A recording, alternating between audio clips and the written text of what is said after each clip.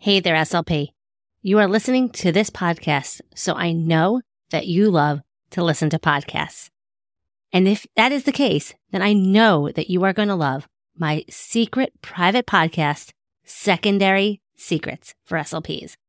It's 6 short episodes that will have you walking away feeling refreshed and inspired and ready to take on those challenging secondary speech students. So if you work with grades 4 through 12 and are in a planning rut or wanting some fresh new ideas to keep your students motivated, make sure you head to speechtimefun.com/secondary secrets. You are not going to find this podcast in your iTunes podcast search browser. You can only get access by going to that link. So head to it now. It is 6 short episodes that you can listen to it in under an hour, like totally Netflix binge worthy. I made this just for you, and I know you are going to love it. SLPs have been telling me already that it has changed their way for working with their older speech students. So head on over, again, to speechtimefun.com/secondary secrets, or use the link in the show notes, and I can't wait to hear what you think.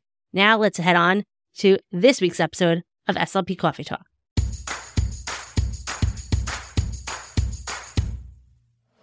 You are listening to SLP Coffee Talk. I am your host, Hallie Sherman, and I am a licensed speech-language pathologist who is in the trenches working full-time in a public school in New York. I am the author of the blog and Teachers Pay Teachers store, Speech Time Fun, where I love helping other SLPs conquer the overwhelm and get back hours spent on prepping activities. I am here to help you be the best SLP you can be and have fun while doing it. Just like your morning cup of coffee, this podcast is just what you need to start the day or week. Let's jump into today's Coffee Talk.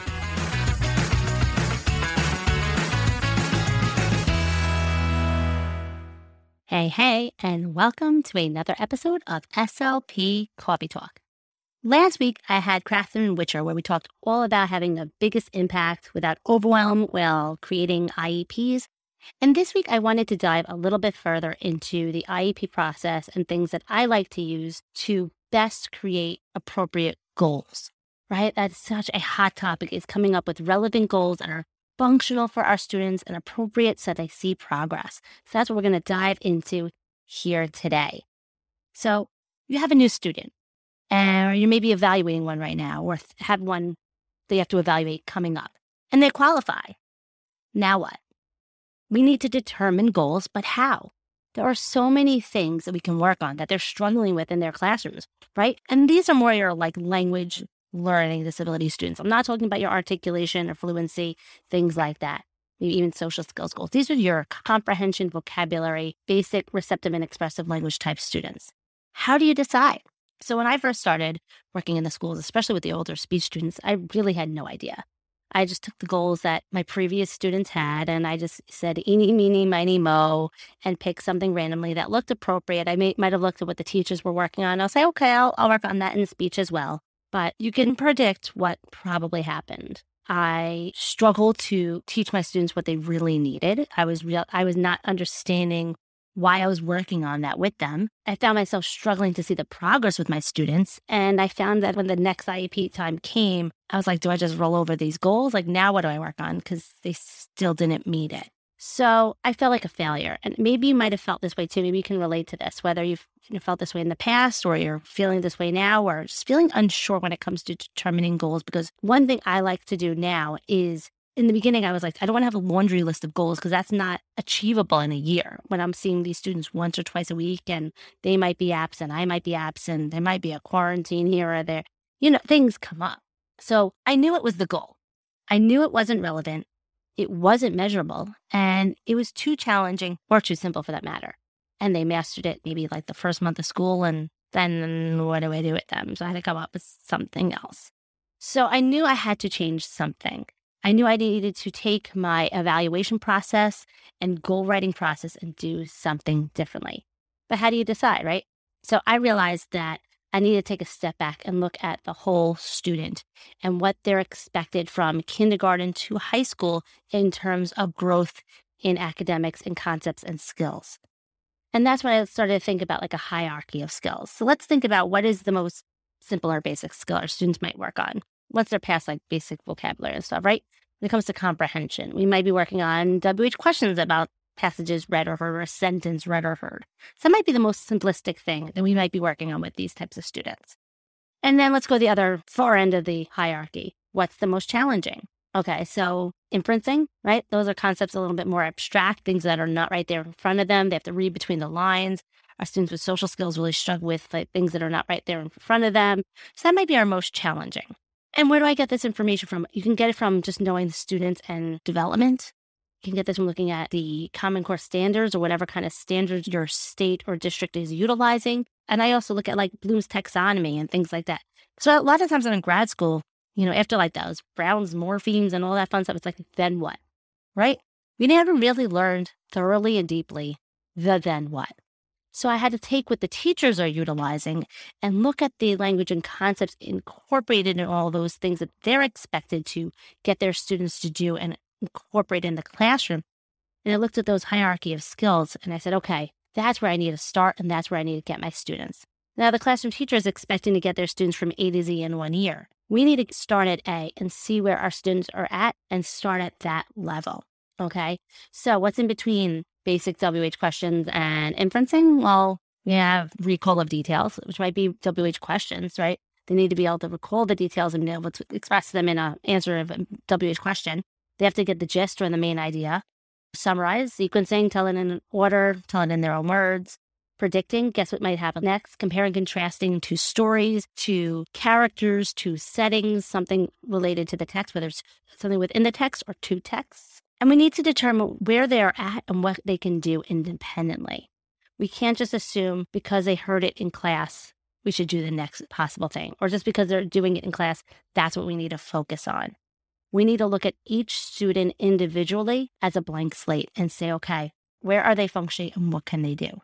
But on top of all this, we need to not only look at the skills, we need to look at without a text, whether can they do it without like just maybe pictures or just basic listening prompts. And also, if you are using a text, what level of a text and what level of support, how much prompts, how much guidance, how much assistance do they require in order to be successful? We need to gather all this information before we can appropriately create a goal that is realistic, measurable, and achievable. So you're probably asking, okay, I just finished testing this kid. I just wrote up the report. I have to now schedule this student and write the IEP. Where am I supposed to find time to get this information? We have a couple options. You can pull them once again. It doesn't have to be like an extensive period of time. It could be like 15, 20 minutes. And then you can write those goals and create an IEP based on that information that you probe and assess in that follow-up session. Or even start to incorporate this process in your evaluation process. Whether or not they qualify or not, you can do a little probing. And it could also help justify like why you are not recommending services.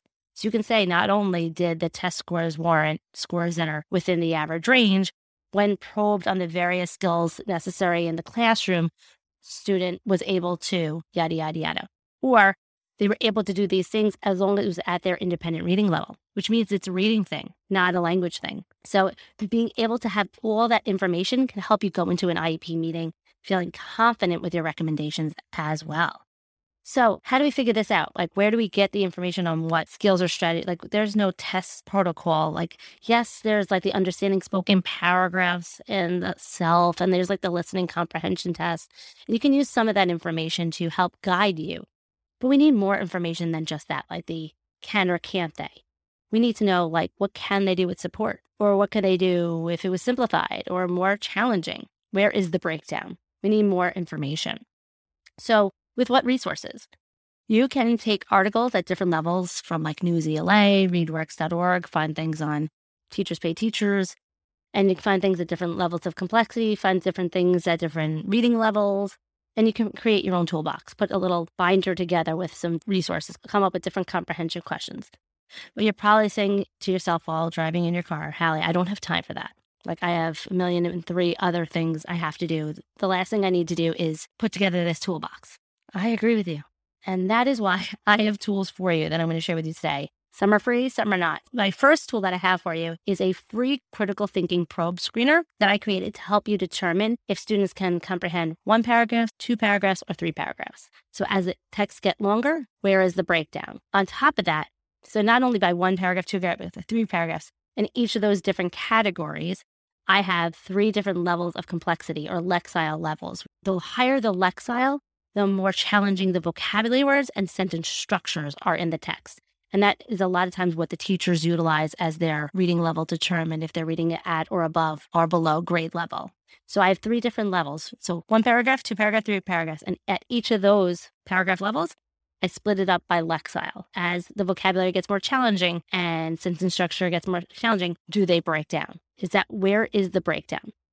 And on top of that, for each of these different levels, I have probes for WH questions, main idea, predicting, context clues, and inferencing. So you get all of that, and it's a digital tool, so you can do it virtually or in person. There's nothing to print out. I mean, you can if you want to, but you can just display it on a screen and just read it with your student, have them listen. And again, testing out what levels of support. If they took notes, if you gave them a graphic organizer, could they be more successful? If you stopped and go throughout each paragraph or each sentence and checked for understanding, were they able to be more successful? So it's not only the yes or no, can they do it, but that anecdotal information in between really helps you generate a true picture of the student's capabilities independently and with support. And that's how you can determine, okay, not only are you working on which goal because of the hierarchy, but at what level and with what level of support to start with. Okay, you can get this free tool at speechtimefun.com/critical thinking probes. Don't worry, the link is in the show notes. Also, in case you wanted to know, that's one tool that I have for you. But if you wanted to do more of the academic correlation with some of these goals, I have a baseline tool that you can use as part of your assessment or in the beginning of the school year IEP inside my SLP Elevate membership that has a high interest text, nonfiction text, since that's more challenging typically, depending on the students, but it's also more relatable to the classroom curriculum because in science, social studies, that's nonfiction text that they're typically using. It's on Legos. Our students love Legos, so they have the background knowledge of it. And it has different probes and tasks for their various comprehension levels related to Bloom's taxonomy. So basic WH questions, main idea, context clues, comparing and sequencing, comparing and contrasting, summary, what have you. And I break it down each individual level for you. And that is available in my SLP Elevate membership only. And you can learn more about my SLP Elevate membership for resources for your older speech students by heading to slpelevate.com. So these 2 tools I have for you can give you information to help you confidently create goals.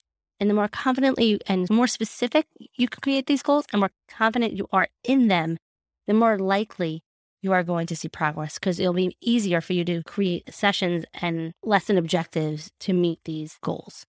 Since if you're better understanding where they're at and what types of materials and levels of materials you're providing to them to address these goals, you are more likely to see progress. And at the end of the year, it doesn't mean that they've mastered it completely. It might mean then the next year they're going to say, this year they're going to go to 2 paragraphs or this lexile or less support. So it doesn't mean just because they grasp main idea, doesn't mean they are done. They're not done until they're functioning at grade level. You have to assume they're not functioning at grade level, and that's why they're still struggling, and that's why they're still needing to work with us. And that's how we make our activities relevant to the classroom, but different than a classroom teacher or a tutor because we're not using the curriculum. We're using what is appropriate for them so that they can be successful and build that confidence. So just to recap, when you're deciding what goals to work on and while you're doing the evaluation process, spend the time to go a little deeper than just the standardized testing. On top of dynamic assessment and all that fun stuff, it's great to spend time to determine where is the breakdown in those comprehension skills from the basic concepts of WH questions to the inferencing. And as the length of the text and the level of complexity of the text gets higher, where is the breakdown? What skills can and can't they do? And with what level of support? By getting all that information, you will truly feel confident walking into that IEP meeting, making any recommendation, and also you can be confident that they're going to see growth at the end of the school year or at the end of the IEP year, what have you.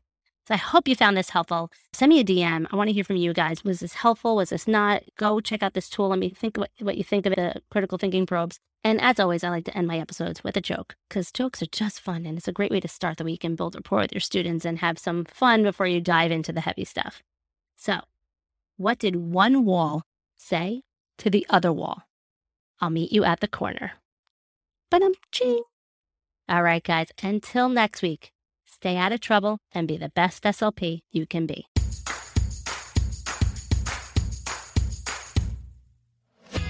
Thanks for tuning in for another episode of SLP Coffee Talk. You can find all of the links and information mentioned in this episode at www.speechtimefun.com. Don't forget to subscribe to the show so you don't miss any future episodes. While you are there, it would mean the world to me if you would take a few seconds and leave me an honest review. See you next week with another episode full of fun and inspiration from one SLP to another. Have fun, guys.